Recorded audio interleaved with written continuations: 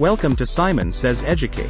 I'm Simon, your AI host, and I'm here to guide you through the exciting world of teaching and learning at Clover Park Technical College.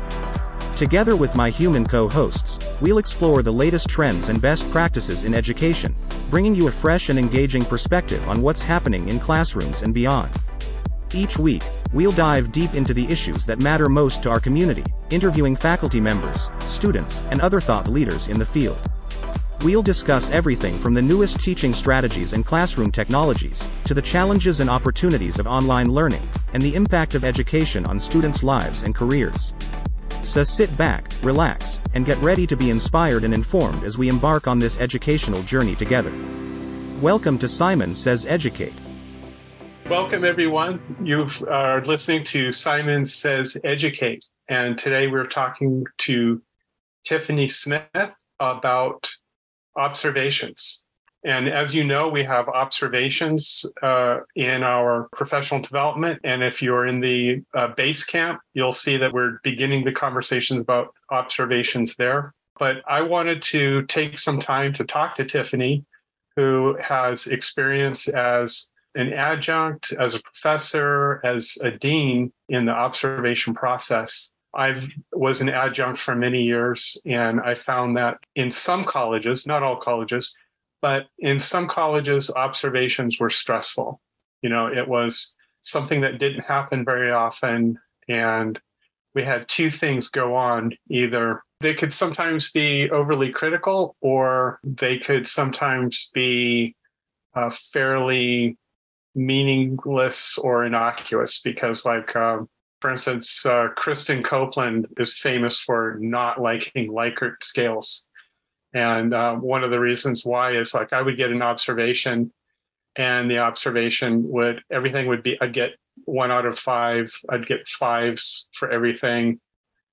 People say Jeff is great. Jeff communicates well with his students. No real examples, but no waves were made and everyone was happy, and we just kind of checked off the box and moved on. And we're hoping that observations can be more than that. So Tiffany, how do we create a culture where observations are supportive? So I think the first bit on that is recognizing that I think most folks come in wanting to give constructive feedback that's helpful for faculty. I also think that faculty who are observed have to recognize too that as an observer, I have often found little tidbits of things that I want to introduce into my own courses. And so that the observation is not just necessarily for growth for the person being observed, but can also be growth for the person that's doing the observing. And I think if there's a two-way dialogue, have you thought about this? This was great. You know, you could take it further by doing X, Y, and Z. Or do you know about this tool or this practice? When I became a faculty member, I did not really know how to teach. I'm a master's prepared nurse, and in my master's program we did very little prepping to become an actual teacher. And so I had to learn on the fly during my tenure process from folks that had been doing it a lot longer than me, and were so gracious and graceful with giving me tidbits of information about, have you tried this? You did really well. Or, I could tell that content was really difficult for you. Have you attempted to do this instead? Or how about making it more interactive? And so I really appreciated the feedback. And I think part of making sure that we're creating a culture is recognizing where each person is showing up. So the observer needs to recognize, sort of how they're doing and what their role is as the observer. And the person being observed also needs to recognize that it really is feedback that is attempting or hoping to give some different perspective from somebody that's been teaching for a while, just in hopes of making it better for them, for the person being observed, and for the students as well. Oh, great. So it sounds like that take on observations is an opportunity for mentorship. Yeah, I'll stay true to the vice versa. I think the mentorship is a big deal. You're typically, when I was in my tenure process, and even now, it's somebody that has more teaching experience or has been doing it longer. And so I think the mentorship is a perfect word for it. I also would say that I have, on many of occasions, learned some things from like I said before, the folks that I was observing, things that I didn't think about doing. And so there's that ability to to have a dialogue with somebody that's a colleague or somebody that you're connecting with through, even if you don't know their content, you're connecting with them through teaching. So I think that that's powerful. And if we look at it from that perspective, I believe that there's a lot of good that can be done, because the idea of getting better is not to do the same things every single day. It's to challenge yourselves to do something different. And I think that that's what we're after. That's great. So in your own department, how do you prepare faculty for observations? Well, my faculty know that I'm going to come and observe them, because part of it is not just a requirement of our contract, but it's also a requirement for our accrediting bodies. And so I just let them know that I'm going to come. I want them to really do business as usual. I want to see what it looks like in a classroom with them. And honestly, they do great. There are little tidbits of things that I give to them. And I've had the opportunity to team teach with some of my faculty. And so we bounce ideas off of each other. And it really is more of a mentorship / collegial interaction where I feel like there's growth for them and growth for me too. Okay, great. So how do we account for different styles in teaching and in observations? Because I think sometimes it can be difficult to understand how somebody presents information, how the students are receiving information in a single observation. Do you ever find that to be the case? I do. I mean, I do think that one of the things I wish that I could, and I suppose, observe my faculty more in an informal way. But as a human, I want to get better. So when I want folks to observe me and to tell me, hey, here's a way that you can improve this thing. I actually think observing more than one time, and it might even be nice to observe, the same class, but a different subject or a different day, just to see how the instructor is capturing their teaching style around learning styles, right? So we've got all kinds of different students in the classroom that have all different kinds of learning styles. And so it's really hard to capture a teaching style that speaks to multiple learning styles in an hour. Right. Right. Yeah, we were looking at basing our observation processes around this thing called teaching squares. And teaching squares is where you typically have 4 faculty all working together, and they meet together, discuss what they're looking for when they go into an observation, what their expectations are. And the idea is that we bring faculty together to do observations to make it supportive. The difference between the formal process of teaching squares, and if you look that up, for those of you who are listening, you'll be able to see what that teaching squares looks like. For us, we thought that maybe getting 4 faculty together might be difficult. So we're thinking maybe it's 3, maybe in some cases it'll be 5. So it's no longer a square, it's more like a teaching circle. It's what we want to call it. Cool. So for the purposes of professional development, not tenure, we're thinking about using observations as that way to support a creative way to help faculty learn about different ways of teaching. And so it sounds like you have some of that happening in your department. What do you think of the idea of teachers observing teachers as part of that process? Yeah, we do have faculty observing faculty. And like I said, there's a lot of team teaching or co-teaching in my department. So you, by just proxy, right, of that assignment, you're able to see how one of the other faculty members is teaching. So there's a lot of dialogue that happens in our department around how do we deliver content to students that's dynamic and engaging. And so anytime we have feedback for each other around how we could make it better for students, we're all in for that. I like this idea of the teaching circle or square, to whatever you folks decide to do. Part of what I think is beneficial for this too is when I first became a director of nursing and I was on a tenured faculty members tenure committee, I didn't really know how to do an observation. I didn't get any true practice of what I was looking for except the form in front of me.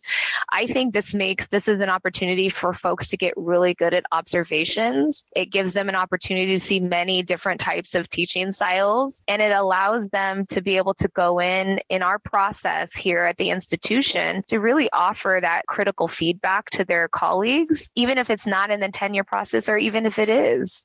So I think it's really nice because, again, one of those nuances, you go into higher ed and all of a sudden you're doing observation. And it's not like somebody taught you how to do that. So I think this idea of being able to do it in a safe space where people appreciate the folks that are around them and are willing to share teaching materials and engage in classroom visits and share reflections. I think that that's a win-win for everybody. I've been at a few meetings with your department, and one of the things I've noticed is that there seems to be already a strong connection between the faculty that are there.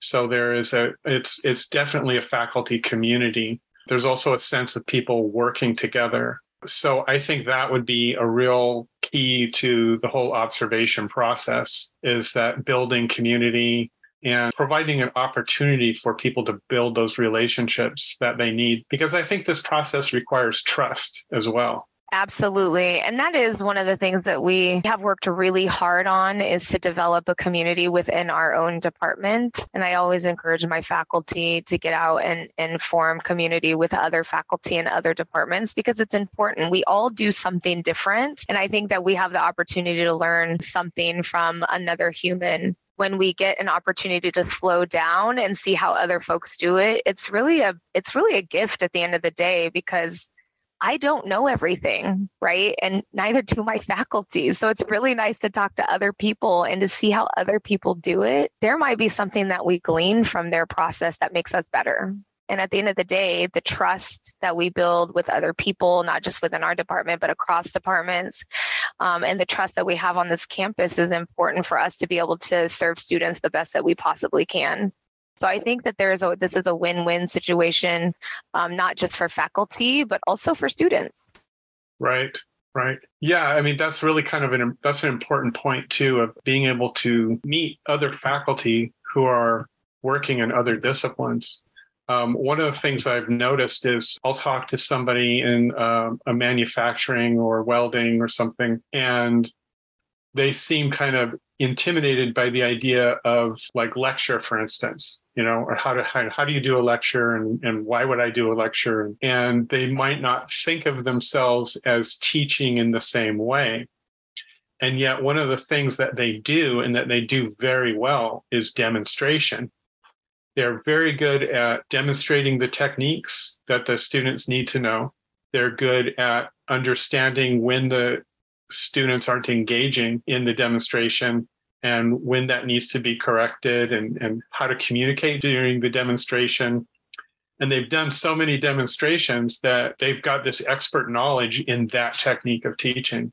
And I don't know how I'm going to capture it yet, but somehow we're going to work that into professional development. It's how are you in the physical space? What can the students see? How can the students participate? All of those are questions in that. And I think bringing teachers into those classrooms would be beneficial. And it would also be beneficial to have those same teachers in more formal academic settings to see that they're really not that far apart in what they're doing.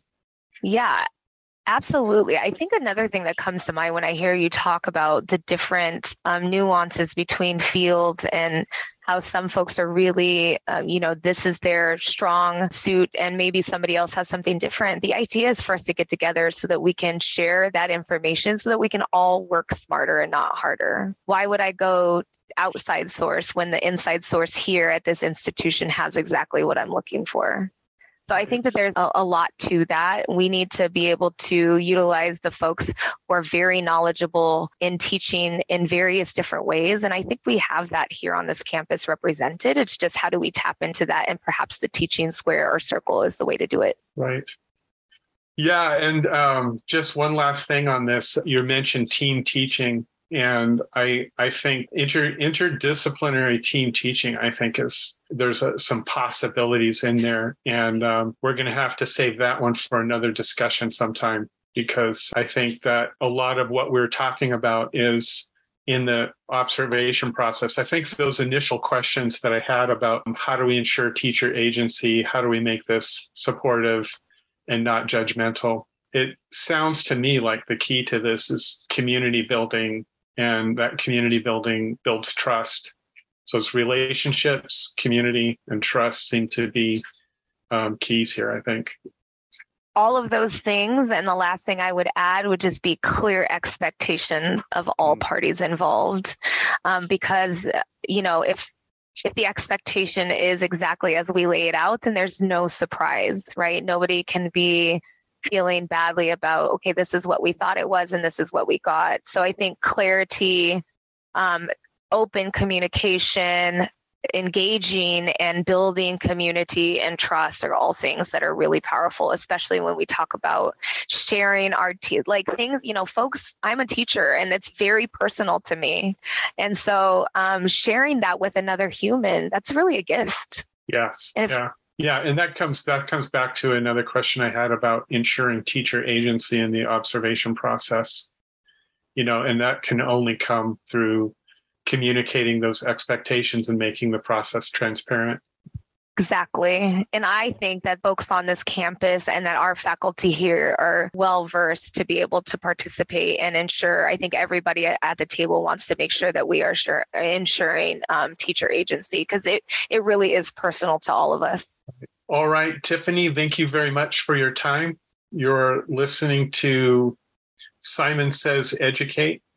And you'll hear more from us about the observation process as we go on through the year and in base camp. So thank you again. Thank you so much, Jeff. And that wraps up another insightful episode of Simon Says Educate. Thank you for joining us today as we delved into the fascinating world of teaching and learning at Clover Park Technical College. We hope you've enjoyed the conversation and gained valuable insights to inspire your own educational journey. Don't forget to subscribe to our podcast on your favorite platform, so you won't miss any of our upcoming episodes. Remember to join us again next week as we continue to explore innovative strategies and share inspiring stories from the CPTC community. Until then, I'm Simon, your AI host, reminding you to never stop learning and growing. Take care, and see you next time on Simon Says Educate.